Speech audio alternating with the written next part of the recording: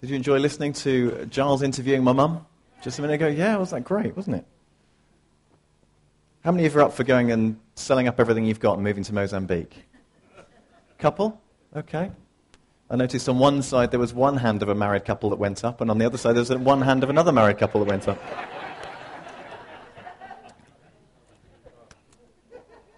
We might be doing some marriage counselling after this session. That'd be fun, wouldn't it? Darling, I've got something to tell you.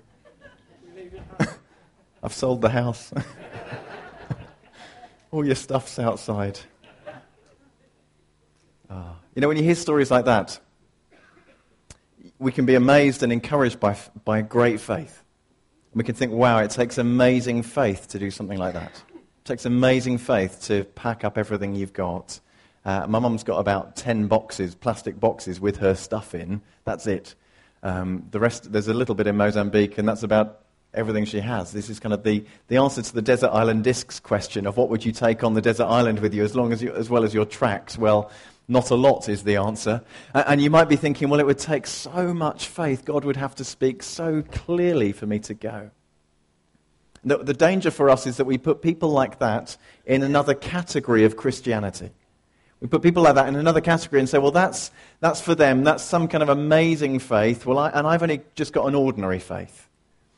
As if there's some kind of difference. And I want to talk about amazing faith today and what that really looks like. Because sometimes I think we can classify people differently and exclude ourselves from living in the promise of God. And I believe that actually God's call and God's promise to each of us is the same. It might look different, we might end up in different places, but the strength of the call and the demands on our lives is exactly the same, whoever we are. It makes no difference. And so we're going to read a story from the Bible. It's in Luke chapter 7. And it's a slightly unusual story, but it's a good one, and some of you will be familiar with this. It says this: when Jesus had finished saying all this to the people who were listening, he entered Capernaum. There a centurion's servant, whom his master valued highly, was ill and about to die. It's Luke chapter 7. The centurion heard of Jesus and sent some elders of the Jews to him, asking him to come and heal his servant. When they came to Jesus, they pleaded earnestly with him, "This man deserves to have you do this, because he loves our nation and has built our synagogue." So Jesus went with them. He was not far from the house when the centurion sent friends to say to him, "Lord, don't trouble yourself, for I do not deserve to have you come under my roof. That is why I do not even consider myself worthy to come to you, but say the word, and my servant will be healed. For I myself am a man under authority with soldiers under me. I tell this one, go, and he goes, and that one, come, and he comes. I say to my servant, do this, and he does it." When Jesus heard this, he was amazed at him. And turning to the crowd following him, he said, "I tell you, I have not found such great faith even in Israel." Then the men who had been sent returned to the house and found the servant well. I want to make a few observations about this really simply today. And the first is this, that faith comes not when everything's sorted out, but faith actually comes when there's a need. Amazing faith isn't marked by the absence of need, it's marked by trusting God in the middle of need. Because sometimes we can look at other people who have great faith and we say, I couldn't trust God like they do. And then as well as that, we sometimes think, well, but they've got it a bit more together than I have anyway. And actually the answer is that that's not always the case. And this story starts with a centurion who has a great need. He has a great need because he's a man of some influence, he's a man of some authority. Roman centurions, I was told at school, have 100 soldiers under them, hence the name. Actually, they have about 70 or 80 soldiers under them. For some reason, it's not quite 100. But he's got these soldiers under him who depend on him. Where he says go, they go. When he says jump, they jump. When he says we're going into battle, they go into battle. These men's lives depend on him. Roman soldiers didn't get married. They may have had some women around the place, but they didn't actually get married and commit to relationships because they could have been all over the place at any one time. And so this guy has got a band of brothers depending on him. and he's a generous man. Roman soldiers, particularly centurions, were reasonably well paid. They formed an important part of society, and the Bible story tells us that this centurion had donated money to pay for the building of a synagogue. And Roman centurions would give money to projects around them, often to kind of curry favor with the locals and to kind of integrate themselves into society. That was reasonably normal to do, and this man has chosen to do it in a particular way. So he's a man of influence, he's a man of authority, he's a man who knows how commands work, and he can fix stuff, he's got some money. He could pay for a doctor if only the doctor could help. But in this situation, the doctor can't. And faith starts when actually you don't have a lot, quite often. And there'd be a situation in most of our lives which we can't fix. I tell you, it's a great place for amazing faith to start. Not in the absence of need, but right in the middle of it. Secondly, we see this, that faith leads us to Jesus. This centurion, I guess he'd tried a few things.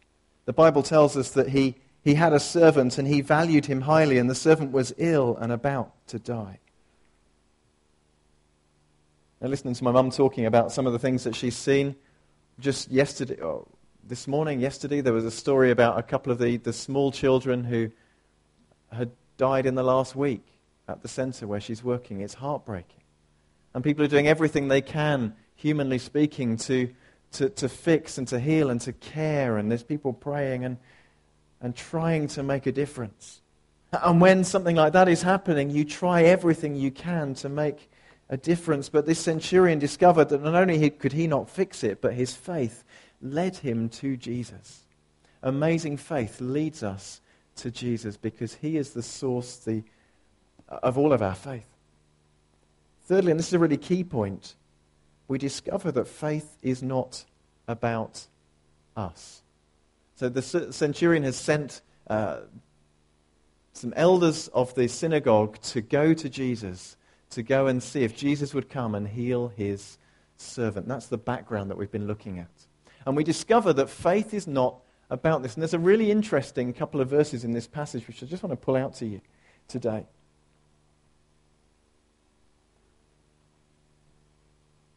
Verse 4.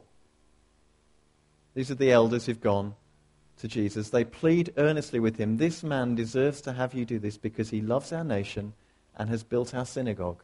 And so Jesus went with them. Second passage. "Lord, don't trouble yourself, for I do not deserve to have you come under my roof. That is why I did not even consider myself worthy to come to you." Now it sounds like, from reading the first passage, that the elders of the synagogue are so grateful for this man's generosity. That they're going to Jesus of their own accord to persuade him to come and heal the centurion's servant. They're putting their own stamp on it and saying, well, he wants us to come, but actually we're giving our endorsement to it and we're backing him up because he deserves it. He's a good man. And I'm sure there's a bit of that. You see, the man deserving it has several aspects to it. One of them is the fact that he's a Gentile, not a Jew, and Jesus shouldn't go near a Gentile's home. He certainly shouldn't go in a Gentile's home. But these elders perhaps are standing there and saying, well, even though he's a Gentile, he deserves it in this case because he's been generous to us. So come and heal his servant, please. He's a good one. He's not like one of the others. He's okay, this one. He's a good bloke. He's paid some money. Come and help. And maybe that's part of it. Maybe it's part of it that he loves the nation. So there's some kind of movement towards Judaism, a movement towards God, and maybe they're saying, well, he's on a faith journey. Come and do this for him. Actually, we go back and we read that it was the centurion who sent the elders. And when you look into the phrase that's here, "this man deserves to have you do this," we discover that the Greek words that it's written in actually are just pretty much the Latin transcribed. It's the Roman soldier's own Latin that's been transcribed almost into the Greek, that's been preserved and translated into our English. So it's quite possible that it's actually the man's own sense of deserving Jesus to come that's been preserved in that verse for us. That the elders are actually repeating not their own words, but words of the centurion who's in verse 4 saying, well, actually, I think I deserve this. I think actually I'm a pretty good bloke. And I deserve Jesus to come, because after all, I've paid for the synagogue, and I'm God-fearing, and I'm all right. I'm not like some of the others.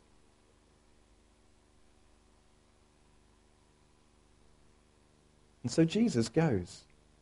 No, I'd love to know what that's all about. I'd love to know why Jesus goes when he's being told, oh, this man deserves it because he's paid some money. Because it doesn't sound like that's our Jesus.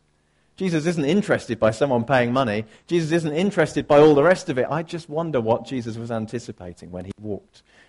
I wonder if he was going, well, this could be fun. Let's see where this one goes.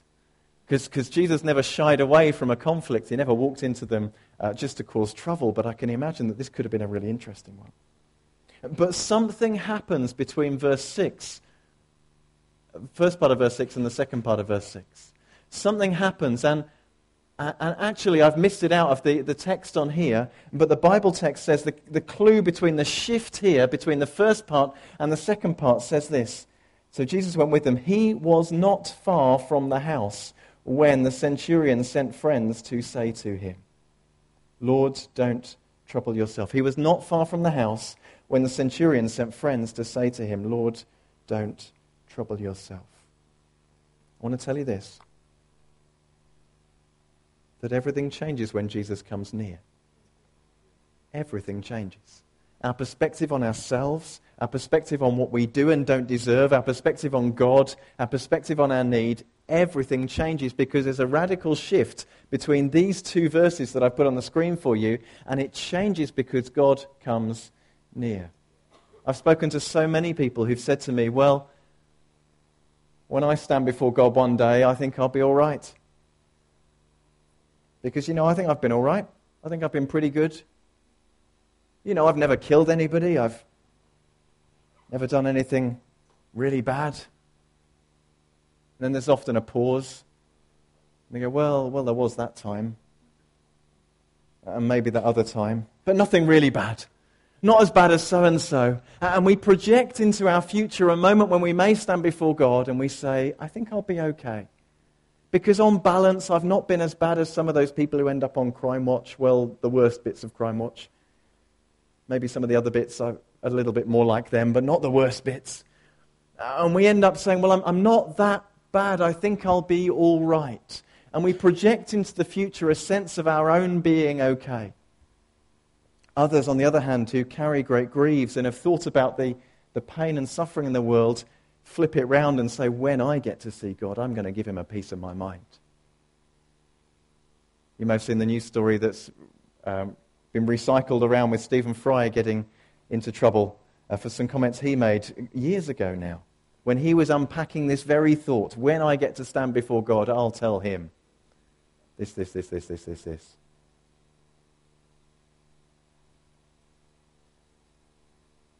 All of that changes when Jesus comes close. All of it. It's okay from a distance. It's okay when we're projecting into the future. One day when I get to see God, this is what I'll say. I'll ask him this. I'll be okay before him, because actually this man, this Roman centurion, is showing us that everything shifts when God begins to come near. You see, Jesus is on his way to the house, and the man changes his attitude. No more is he sending more elders to say, please get him to come. He's sending people to say, don't get him to come. Don't get him to come. Tell him something else. The message has changed. The message has changed because something has happened. I don't know if this man stood on his roof looking out and can see Jesus coming. I don't know if he can just hear the crowd. We get no clue as to why it shifted. But suddenly he sends more people and says, Lord, don't trouble yourself. I do not deserve for you to come under my roof. From a distance, the man justifies himself. Thinks of all the reasons why Jesus may not want to come near to him. Packages up a whole load of reasons. I'm a good bloke. I've given money. I think I should be okay. I think God should answer my prayer on this occasion because. But when God actually comes close, the whole story changes. Faith, amazing faith, is not about us. It's not about us. It's not about the individual. It's just about Jesus. We also see in this passage that amazing faith takes God at his word. Takes God at his word. The centurion says, but say the word and my servant will be healed. I don't deserve you to come under my roof, but just say the word. Jesus responds and says, this is amazing. There's only 2 occasions in the whole of the Gospels that Jesus is surprised. It takes a lot to surprise God, for obvious reasons. Because he kind of knows what's happening and what's going to happen and everything that everyone's ever going to do. And Jesus expresses amazement on 2 occasions, and they're both connected with faith. One where there's a lack of faith in a group of people, and this is the only other one. And he says on this occasion, for this man, he was amazed at his faith. Jesus says, I've not found such great faith even in Israel. He's not found anybody else prepared to take him at his word in quite the same way this centurion was. Centurion who says, I've got men under my command. I can say to this one, go, and he goes, and this one, come, and he comes, and this one, do it. Just say the word, and it'll be okay. When God speaks, take him at his word. I believe that's what amazing faith is. And we can sometimes say, well, I haven't heard God speak. My mum spoke about a time of audibly hearing God. I've never heard God audibly speak to me. I've heard very clearly that it was God speaking, but not an actual voice I've heard through these. But God has said plenty of stuff that I need to take him at his word on. And if you're not sure that God's ever spoken to you, there's plenty in here that you can be getting started on, that God has spoken. And we can take him on his word on that. When he says love your enemies, he does actually mean love your enemies. When he says trust me, when he says repent and be baptized, or when he says you must be born again, that actually he's speaking and we need to take him at his word. It's really simple. And that's what amazing faith is. It takes God at his word and says, okay, you speak and I'll do it. Fifthly, we see this, that amazing faith is bold. The actual wording of this is kind of anglicized and it's a bit more polite than the centurion actually says it. He actually says, when he sends the message to Jesus, he says, it doesn't say, but say the word and my servant will be healed. He says, speak and heal my servant.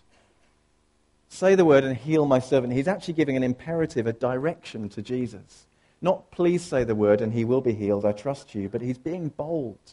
There's an element of boldness and courageousness that amazing faith has, that isn't presumptuous, but speaks confidently to the one that we're calling to, that we can trust in. Jesus, at another point, elevates the faith of a child when he says, if you can't enter the kingdom of heaven unless you trust me like a child, unless you follow me like a child.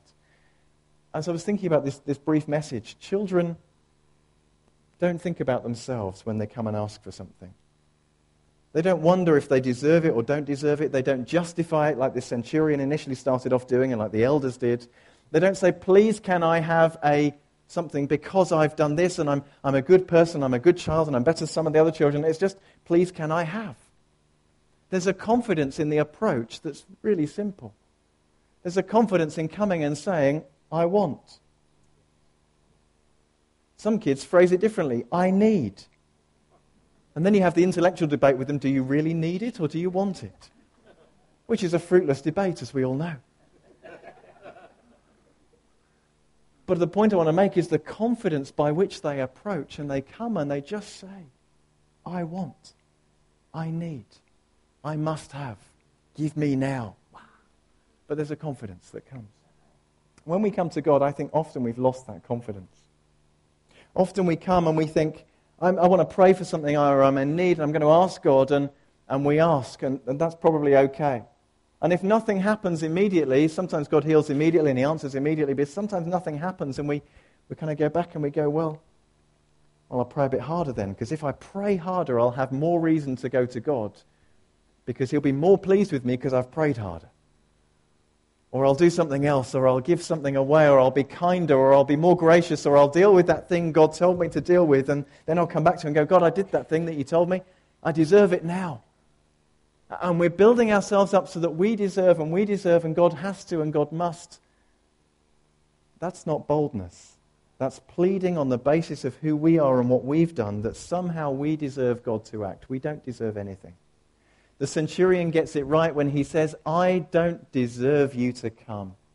There's nothing about me or my approach or my giving to the synagogue or anything else about me that merits you coming to heal my servant. Nothing. I don't deserve it. But say the word and heal him. At the same time as humility, where we see a final recognition that he has nothing to offer, we see audacious faith, where he says to Jesus, heal my servant. Speak the word, it's enough. Jesus responds with delight. I've not found such great faith in all of Israel. What do we see in this little passage about amazing faith? We see that faith is not about us. Please don't compare your own faith with that of somebody else and say, I don't measure up, I've not got enough, I'm not worthy enough, I'm not good enough, I could never do that. Please also, don't try and build a case when you're going to God. Build a convincing case that convinces you that you're worthy of standing at the front of the queue, so God should deal with your request first. It doesn't work like that. You've got nothing to offer, but he loves you anyway. But don't diminish your confidence. Come with confidence boldly to the King. Boldly. And stand and say, God, I don't deserve it, but I'm going to take you at your word. And then let him speak and do what he says. That's it. Shall we pray?